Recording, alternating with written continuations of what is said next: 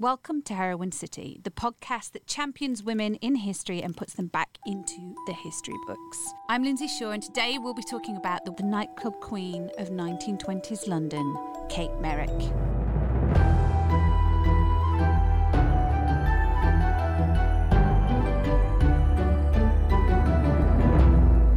Today our expert is Lucinda Gosling. Born in County Durham, she studied ancient and medieval history at the University of Liverpool before a career in the picture library industry. Formerly manager of the Illustrated London News Archive, she has been part of the team at historical specialist Mary Evans Picture Library for the past 8 years. Lucy specialises in the social history of the First World War, 19th and 20th century royalty, high society and illustration. She's contributed to a wide range of publications and has published several books. She has spoken at various historical events on subjects including entertainment during the Great War, World War I knitting and fashion and more. Welcome, Lucy. We're here to talk about the nightclub queen of Soho, or at least London in the 1920s, Kate Meyrick. Do you spell Meyrick with an R-I-C-K or Y-C-K? It's M-E-Y-R-I-C-K. But apparently, originally her husband was M-E-R-R-I-C-K. And sometimes in police reports, some of her children were written as M-E-R-R-I-C-K. I think they changed it to E-Y-R-I-C-K as a sort of aspirational thing, perhaps. Interesting. I have perceived affinity with Kate Meyrick because I've misspent a lot of my time in Soho performing on the stages of various nightclubs and frequenting them in my time in pop bands and also cabaret and live entertainment. So for me, this is a fascinating subject, a fascinating area of London that I feel quite passionately about. Over to you, if it's okay to give us kind of an overview of Kate Meyrick and why we should know more about her. Well, she was an incredibly interesting character, and for almost 15 years, she opened and closed and opened again and reigned over a number of nightclubs in the West End of London. She did this sort of much later in her life. She already had a family. She had separated from her husband. So she was doing all this with a large family. She had 8 children in tow. I mean, they were grown up by that point, but nevertheless, I think it's a really interesting idea that a woman of that time with those responsibilities chooses to go into that. She was very notorious because she constantly was in a cat and mouse sort of battle with the authorities, with the law, the police, because her clubs often ignored licensing hours and served intoxicants after hours. And as a result of that, after several fines, she actually was imprisoned on 5 separate occasions. And then the height of notoriety was in 1928, 1929, when she appeared in court alongside a Sergeant George Goddard of the Metropolitan Police. And he was accused of taking bribes from Mrs. Meyrick and another nightclub owner, an Italian who ran, I think it was Uncle's nightclub. They were all imprisoned, and Mrs. Meyrick was sentenced to 15 months hard labour. And hard labour for a woman in Holloway meant working in the laundry, basically. She had a very sort of conventional background. She doesn't seem like your typical nightclub owner, and yet she gained this notoriety, fame, and she was greatly admired and loved by a lot of people. She was the ultimate networker. She knew everybody. So when she eventually died, the story is that Soho, the West End, lowered its lights on the day of her funeral in her honour. So yeah, it seems one of those characteristics that you need in order to be successful in that kind of world, isn't it? Is to have fingers in pies and to know everyone and be on first name terms with the right people. I think that's how it works. Yeah, she knew the nightclub owners who would bring people to her newly opened nightclubs, and I think she was a very likeable character. Just to give us a little bit more of the background, how did you get into knowing about Kate specifically? For the past 15 years, I've worked at Mary Evans Picture Library, and we're a long-established historical resource for images. We've got a vast archive of all sorts of things, but in particular, we've got a very rich resource of illustrated periodicals dating from the mid-19th to the mid-20th century.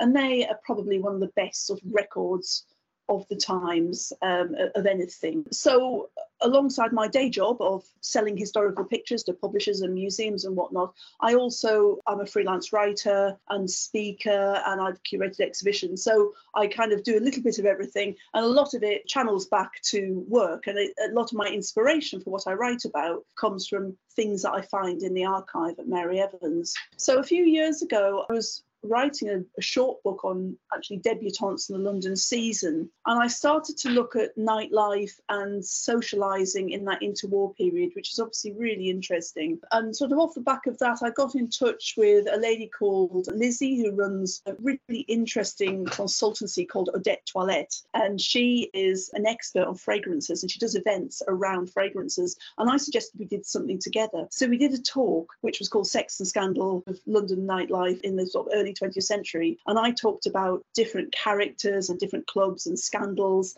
And Lizzie brought out different fragrances that would go with certain people. I have to say now that Mrs. Meyrick never actually got her own fragrance, but I think she needs one. But that's sort of how I got very much into that area. And it's often overlapped into various things I've done. So I've got more into her. And I first became aware of her because we have box files of photographs at the library. I found this brilliant picture of her surrounded by lots of people, all looking like slight reprobates. And it was one of the occasions when she's released from prison. There was always a big party when she came out of prison. And it was this fabulous picture at the Silver Slipper Club, which is one of her clubs. And I thought, who is that woman? Of course, it was an old press photograph, so there's a bit of information on the back. And also, sorry, I'm going on a bit here, but Lindy Woodhead, who is a wonderful author, she's written books on Helena Rubinstein and Elizabeth Arden, also on Gordon Selfridge. And so she was a consultant on the Mr. Selfridge series. And I know that she was very interested in Mrs. Meyrick and possibly considered that as a subject for a book. Unfortunately, it hasn't happened, but I think it should. I think it should too, absolutely. Gosh, it's rich for the pickings, isn't it? So Odette Toilette should be a burlesque name, by the way. That's a brilliant name. I'm the one of my... Oh, no, it's wonderful. She's really brilliant. I would advise anyone listening to sort of look her up and see what she does. Definitely. And that kind of immersive smells as you're telling the story sounds really fantastic. Really clever. Yeah, I mean, I always think if I could time travel, one of the things that I would find most interesting is what everybody smelled like. Yeah. You're probably disgusting a lot of the time, but you know, you go into one of Mrs. Meyrick's nightclubs and what the smells, well, obviously cigarettes, mingling with perfume and booze, and I think really a bit of sweat, obviously, for all the dancing. Wow, I just want to be there now. So Kate is an exceptional character in what was an exceptional time. Before we go there, let's talk about her formative years. Well, as I said, really interesting. She is not what you expect a nightclub owner or a criminal to be like. And she was born into an upper middle class, respectable family in Dublin. Her father was a doctor, but her father died when she was a baby. Her mother remarried a clergyman and they moved to Lancashire. But I mean, one of the best records we have of her is her own memoirs, which she wrote. She misses chunks out, but she gives quite a good idea of her upbringing. And she talks about going to garden parties. Her mother died when she was 7. So she went to live with her grandmother, 2 elderly great aunts, who had a house in Ireland, which was unbelievably called Fairyland. And she was educated by governesses. And she always said that she was a little bit of a rebel. She talks about meeting the Duke of Devonshire when he was over at Lismore Castle and walking around the grounds with him. She received marriage proposals from several people. You know, she was a debutante. So she is not dragged up from the gutter at all. And actually, her father was supposed to inherit a very large property in Ireland. I don't know what happened to that. She skirts over her personal finances quite a bit in the book. And they, you know, one minute she's got money, next minute she hasn't. But yeah, she comes from this very respectable family and she wants to actually become a doctor. So she goes to Bedford College, which was a sort of leading college for women's education, and starts to study to be a doctor. And then basically her head gets turned. Her sister's going to all these dances and wearing ball gowns, and she loses interest in becoming a doctor. You know, I think that's interesting and perhaps says something about her intellect, sort of ability as a woman, and also, you know, her ambition. And eventually she meets, after turning down a few marriage proposals, including one from a very wealthy man who she doesn't name, she accepts marriage to Ferdinand Meyrick, who is also a doctor, and settles into marriage.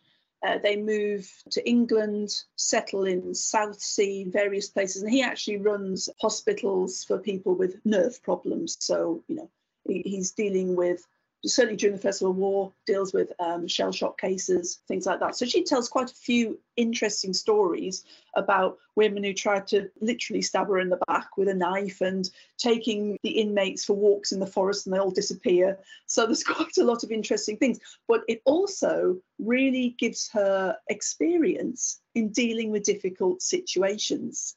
and not getting too ruffled. So this comes in very useful later in life. Her marriage goes downhill. They separate for a while, then they get back together again, eventually permanently separate. And she kind of takes her children and goes around various seaside towns. As I said, this is all skirted over a little bit in her memoirs. But the nightclub thing begins to happen when her eldest daughter, May, now she is at college and she gets ill. And this is the time of influenza.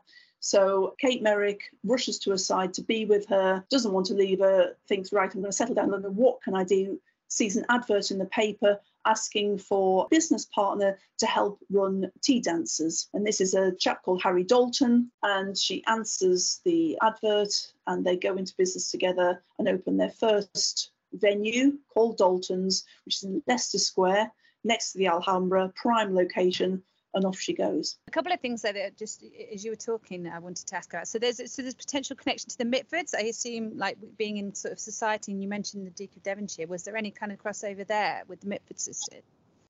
Well, so the Mitfords were sort of another kind of generation after, really, Mrs. Meyrick, and they were younger than her children as well, really, maybe not her youngest one. But her daughters, I mean, this is really interesting. When she was married, her daughters were going to Rodine and her son went to Harrow. So famously, one of the things that she spent her profits on was sending the rest of her children, continuing this premium education for them. So she obviously had high hopes for them. And her second daughter, Dorothy, in, I think, 1926, this mid-20s, when she's really established as a nightclub queen, marries Baron de Clifford. And then a year later, May, the eldest, marries the Earl of Kinnoul. And then later on, two of her younger daughters made very good, well-connected marriages as well. The youngest one marries Lord Craven. I mean, it seems a very odd mix, a very odd sort of mingling of the seedy and the sort of sublime. Mm-hmm. It's really interesting. I think that's probably what's so fascinating about that scene, isn't it? The mix of people. Completely, yeah. It is a mix of people. She writes a lot in her memoirs about how royalty and aristocracy visited it, but businessmen, sportsmen, actors and actresses, but also just gangsters, proper criminals. There are times she's once punched by somebody fires a shotgun in one of the clubs. Most of us go, I'll stop this. I'm not doing this anymore, but she carried on, which I think shows remarkable resilience. And also, like you say, that the money was there. There was a huge incentive because it meant that she could be independent and not only independent, but put her kids through brilliant schools and get them great marriage. Yeah, she wasn't a widow. Her husband was still very much alive and he outlived her, actually. They were separated and she really was the breadwinner. May decided she was going to study at college, and then when she got ill and then her mother opened Dalton's, then she began to go into the family business as well. So all the children were in this business as well and are also experiencing this real dichotomy of mingling with the stars, so to speak, everybody from movie actresses to crowned princes, and also finding their mother in the dock at Bow Street Magistrates Court. Brilliant. I mean, so this hasn't been made into a book yet? No, apart from her own memoirs. I kind of think of a drama series, like a more gritty House of Elliot. Absolutely. I think it's right for the picking. So where can you get hold of the memoir? You want to read those? Well, I think there might be reprints available online. They don't have all the pictures. I mean, I've borrowed the book from the London Library, actually, because to get an original copy is quite pricey. It's worth, if you can get hold of a copy, definitely worth reading. It's fun. You mentioned that she wanted to train to be a doctor, which at the time that was quite unusual. A woman wanting to, or was it? Quite unusual, but not unknown. But you would have had to have been a certain personality and have a certain confidence about yourself to go ahead and do that. She also says in her book, I mean, you can write anything you like in your memoirs, can't you? But she says she was the first woman in Ireland to ride a bike. So we can take her word for that or not, I don't know. But it does sort of tally, she was born in 1875, I think, and this is 1890s was when the cycling craze really took off. 1890s was really the time of the new woman and women really beginning to do stuff and just on the sort of brink of the suffrage movement. So all these things are happening, and I think she, despite this fairly conventional upbringing, clearly has a bit of a spark about her. Absolutely. And that then leads her down this path. To give us a backdrop why what she chose to do was so special at that time and the reason that those opportunities came to her, can you give us a bit of like sort of 1920s? Yeah, I mean, what I always say, I think people do think of the Roaring Twenties and think, oh, nightclubs happened in the 1920s. But what is very interesting is actually prior to the First World War, that's when nightclubs were really beginning to mushroom in London. And I think it is very much a London phenomenon, these sort of nightclubs, as opposed to dance clubs and large dance halls. But nightclubs are starting around 1913. 1912, 1913, you've got places like Murray's and the 400. Murray's is on Beak Street in Soho. There's Ciro's, however you want to call it, which is on Orange Street behind the National Gallery now. So there's quite a few places opening up. And this is all driven by the American music that's coming over, ragtime, and soon jazz, which is, this is being brought over and gaining pace with the First World War when the Americans begin to come over to Europe, bringing it into Paris, etc. And also there's tango. Tango's an enormous craze in 1912. So a new thing happens, and these are tea dances, tango teas, where you go specifically to do this dance. So it's like a craze. It's the equivalent of Charleston in the 20s, the jitterbug, the rave in the 90s. That's what people are doing in 1912.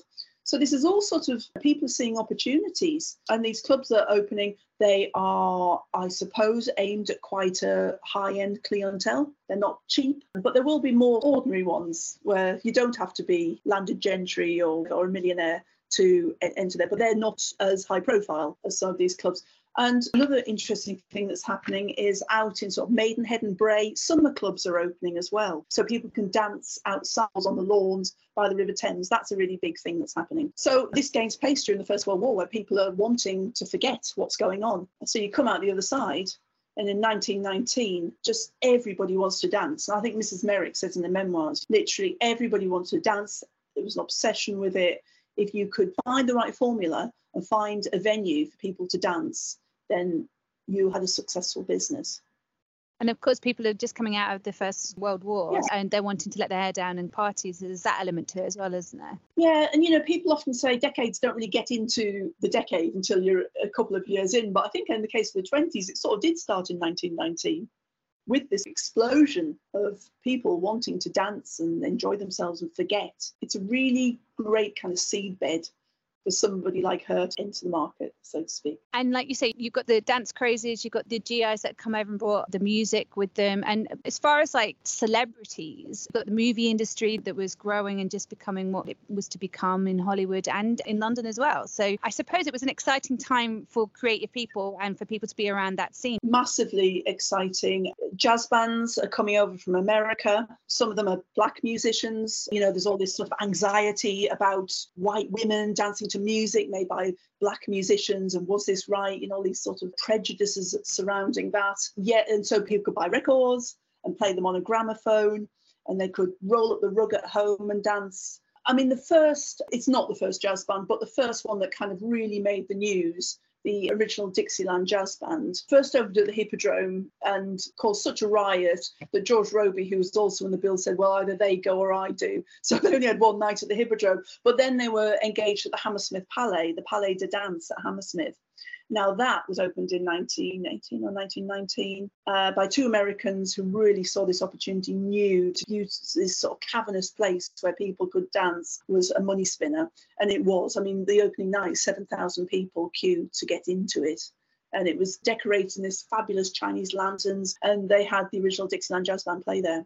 And they would have jazz bands at either side of the dance hall so that one band could have a rest and the other one struck up. It's a really exciting time to be around. And for women, if they could find someone to take them, they could go out dancing. And I think you're at a crossroads of what's respectable. It's a little bit like people going to concerts, listening to bands with long hair in the 60s. Older generation didn't approve, but there's a sort of new younger generation wanting to have fun. And another thing that comes in with this is dance hostesses or dance instructresses. So men would come to the club, and if you were a dance instructress, you were available to dance with somebody so that everybody had someone to dance with. Now, this was a job which was tinged with, and when we talk about respectability, sometimes dance hostesses were considered not particularly respectable. But Mrs. Meyrick always maintained that the girls she knew were very respectable. Is the Hammersmith Palais de Dance still there? That's not the Apollo, is it? No, the Hammersmith Palais, gosh, I mean, it closed down. Probably anyone listening will correct me. It might be 1990s or even the 2000s. But it was originally a railway depot thing. And then I think it became an ice rink. It was cavernous. It was like an air hangar. And then it became a big concert venue. Makes me think of all the different big buildings that came up at that point that are still around being used for one thing or another. It's like the Leicester Palais de Dance that my mum talks about going to in the 60s. It would have been built at the same time. And that then became a nightclub in the noughties. And, it's just interesting how these things hopefully still around but have different lives. That was the time to go. A lot of them have a good run. They have to reinvent themselves, don't they? But lots of them are sadly lost. But the Palais de Dance, became like a massive big chain around the country. Those were the sort of things that went out beyond London and became popular. So most towns and cities wanted their own Palais de Dance.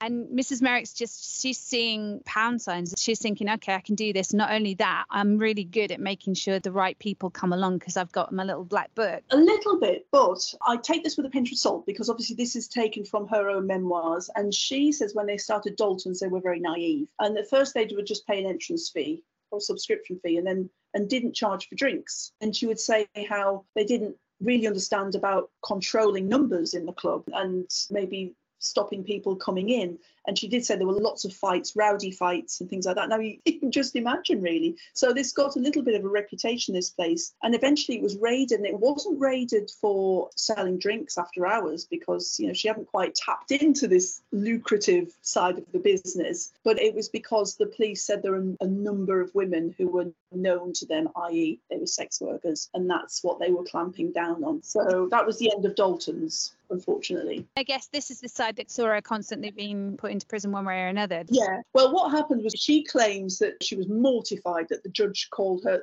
Dalton's a hell of iniquity or something. And she really does claim innocence. How much she genuinely knew, who knows? But she wasn't really doing much to do with drink. And she was really abiding by the rules when she did start to sell drinks, always sort of closing at the right time.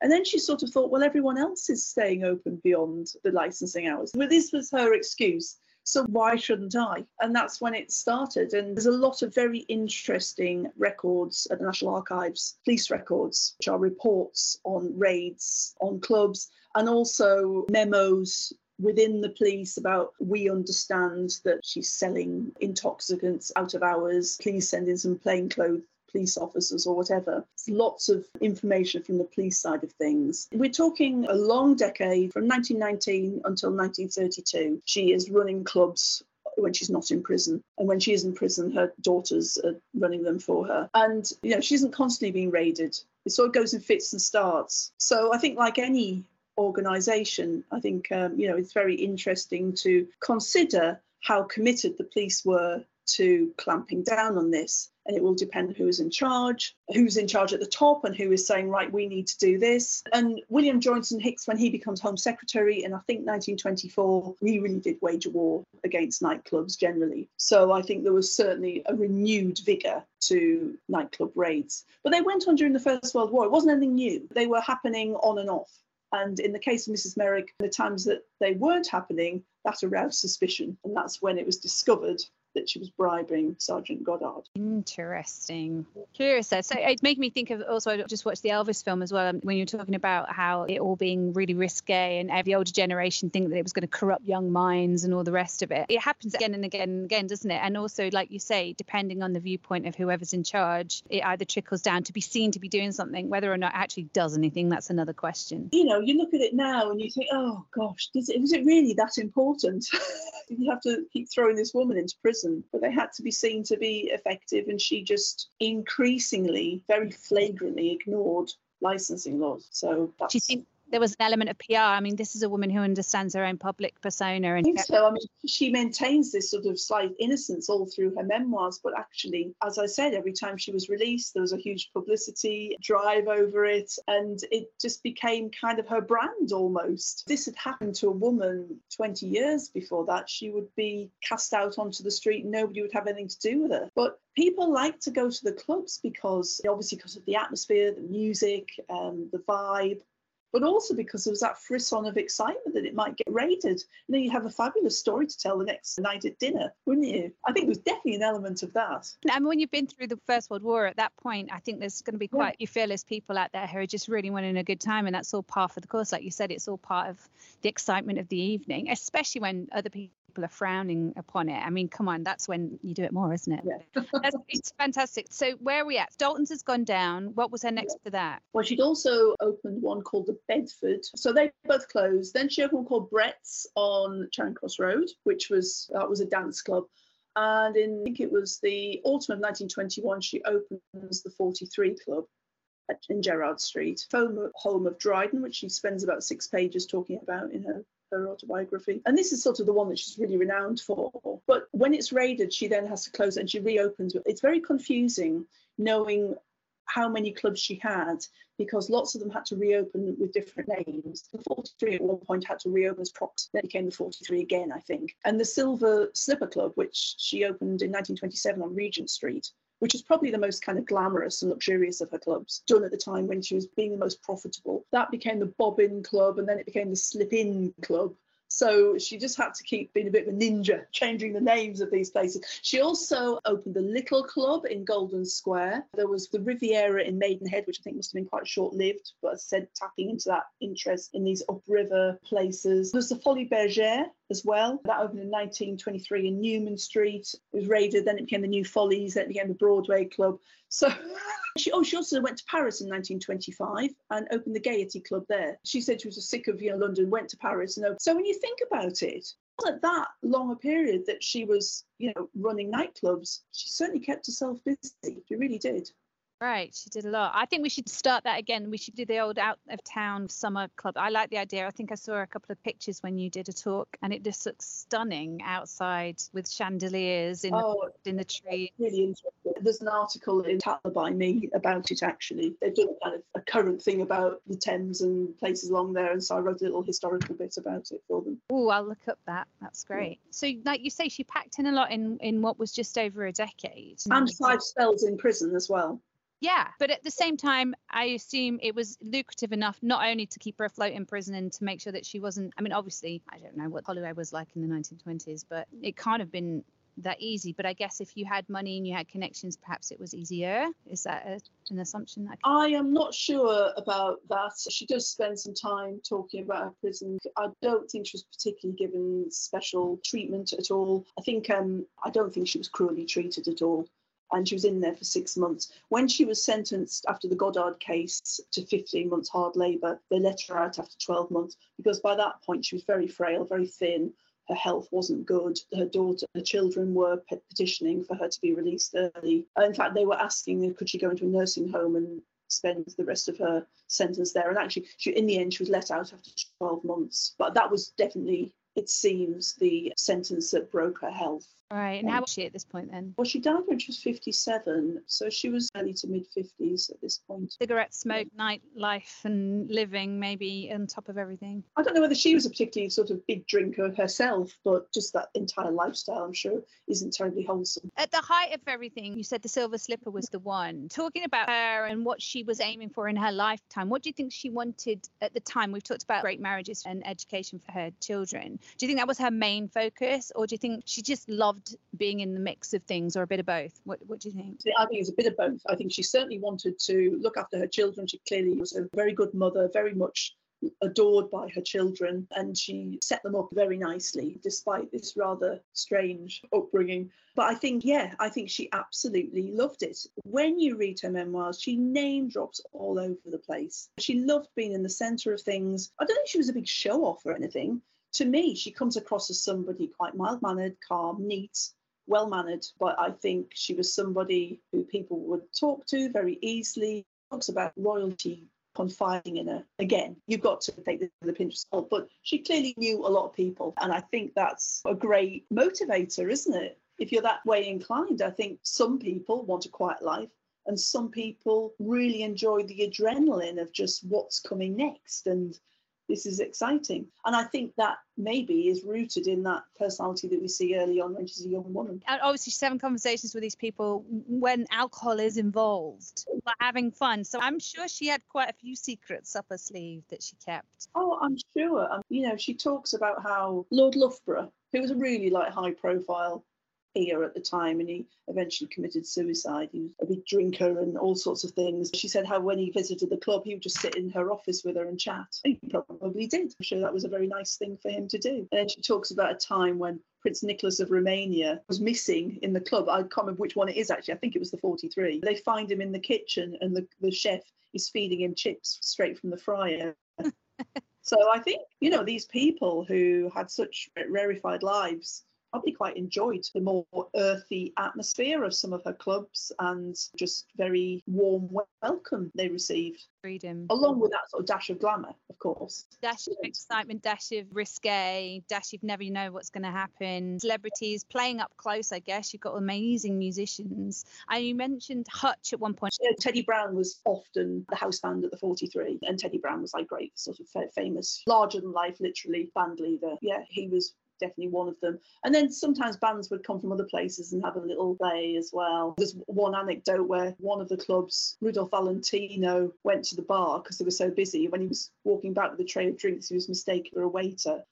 I loved all these little stories she tells. Brilliant. Obviously, this is pure from what you know. What do you think she wanted her legacy to be at the time? Do you think she was aware of being a pioneer? I think so. I don't think she was a pioneer of nightclubs as such, but she was probably a pioneer of women in nightclubs. There weren't many of those around. And I think she saw herself as a bit of a soldier against ridiculous laws, or as she saw them. She wanted people to have a good time, and to probably remember her as being the sort of centrifuge of that, I suppose, enabling people to have this great time. Yeah. And obviously to make money. She wasn't stupid. That was our view on her then. What do you think her legacy is now, looking back at her life and work? Well, I think it does crop up on the internet and things. And also her profile has been raised by the recent National Archives exhibition, where they recreated the 43 Club. And when I heard this was happening, obviously we supply images to the National Archives, and we supplied quite a few for the 1920s exhibition. And when they mentioned what they were doing and they were recreating 43 Club, I went, oh my goodness,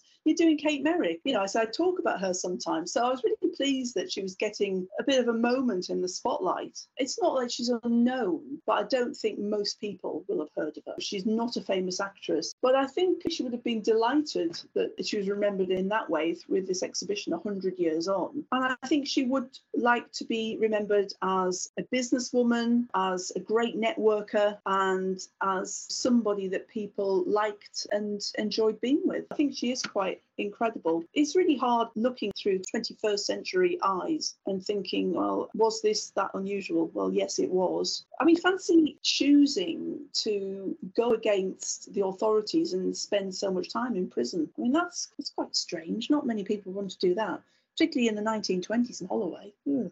Because surely there would have been a way that she pretty much could have stepped back from the limelight more and been a little bit more stealth-like. She could have done that if she'd have wanted to and had less profile, but still earned the money, you would think, if she'd have wanted to. Yeah, I don't think there's a huge legacy today because people don't know her.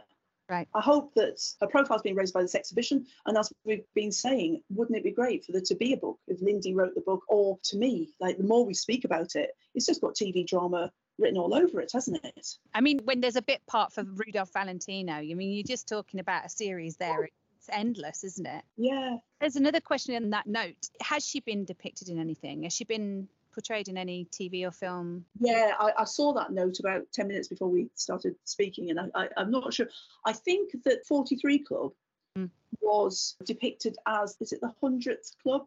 In one of the Evelyn Waugh novel, might be Decline and Fall. So I think there was that. There have been things which have skirted on the edge of her kind of world. So Peaky Blinders, and the nightclub scene that goes on there, and, people into drugs and drug trafficking, and that all went on. And she talks about that in her memoirs. And then Stephen Polyakov, who did, what was the drama series where it was said like a Café de Paris type place?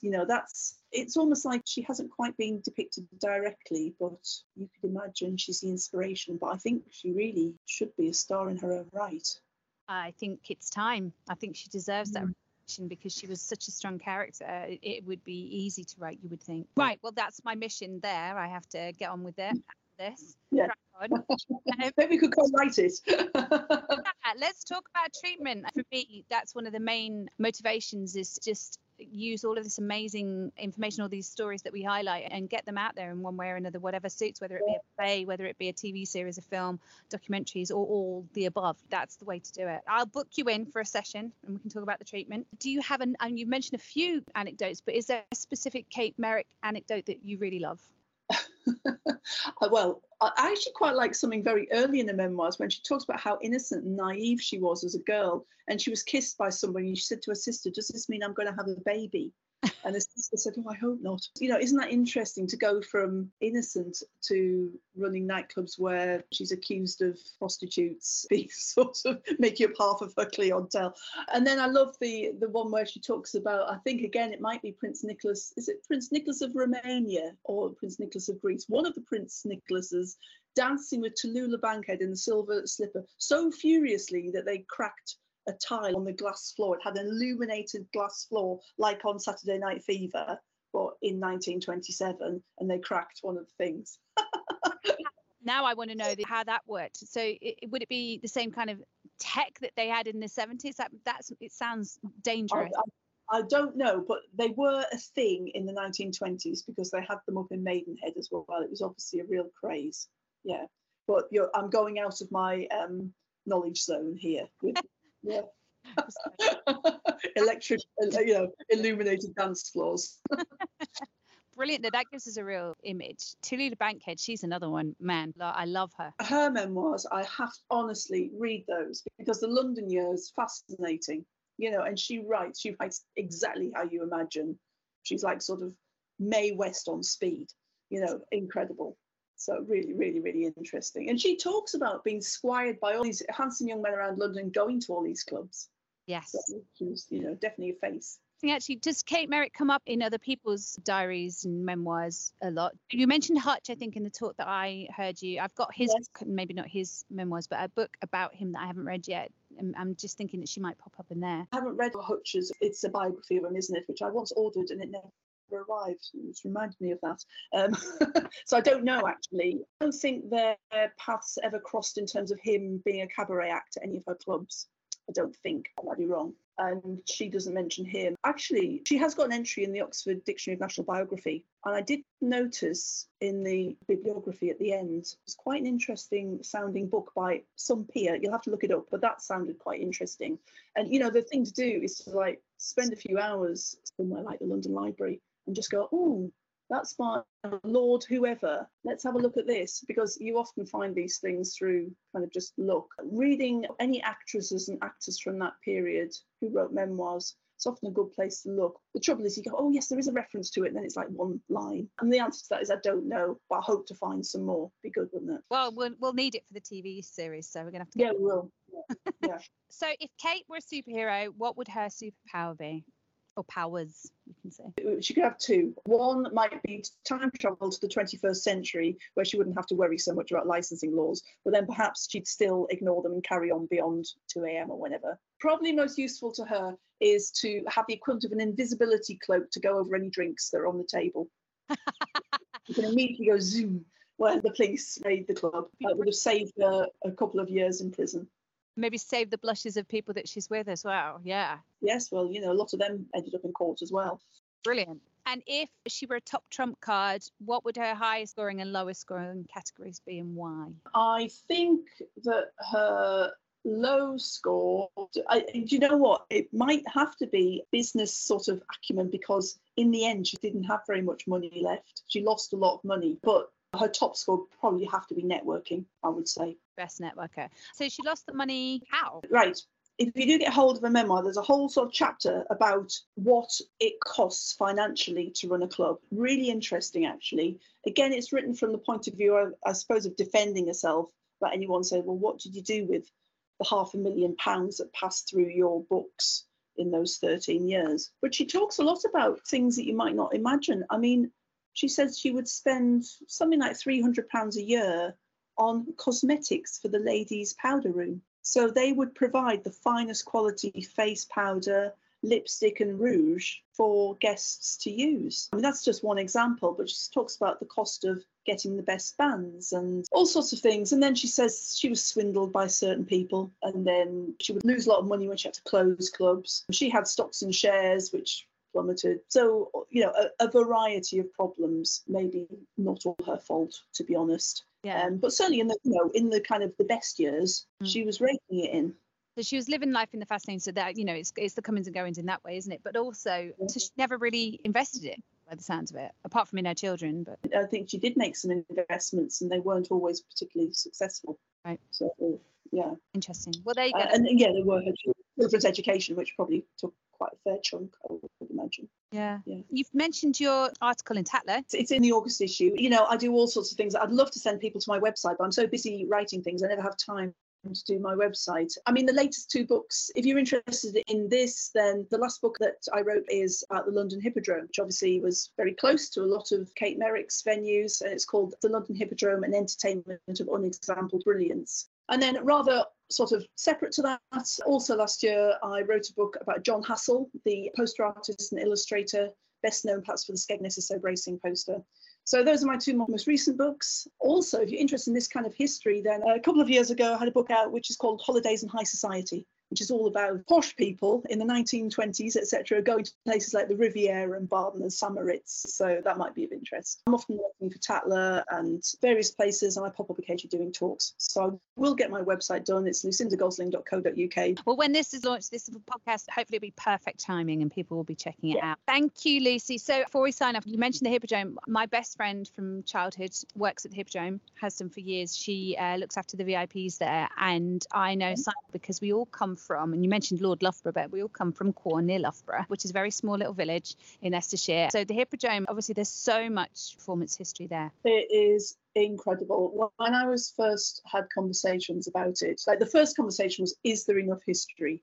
And I thought, well, I don't know, but I went away and my goodness, there is. I couldn't fit it all in. It's incredible. And it goes through so many different phases, from this circus of variety in the 1900s to revue and comedy musicals, Talk of the Town, Stringfellow years, and its current incarnation as Casino, and you've obviously got Magic Mike there. Yeah, incredible history. Charlie Chaplin to Channing Tatum, it's just got it all. That is it, absolutely, yeah. Charlie Chaplin was in Cinderella, the very first pantomime at the Hippodrome. I'd definitely check that out. Ah, awesome. So I hope you likes the book. I mean, they did put it up in lights outside the Hippodrome and everything, so they sell it there. I think you and I should go and have a drink at the old boozy tea rooms and discuss what we're... That's where I had my book launch.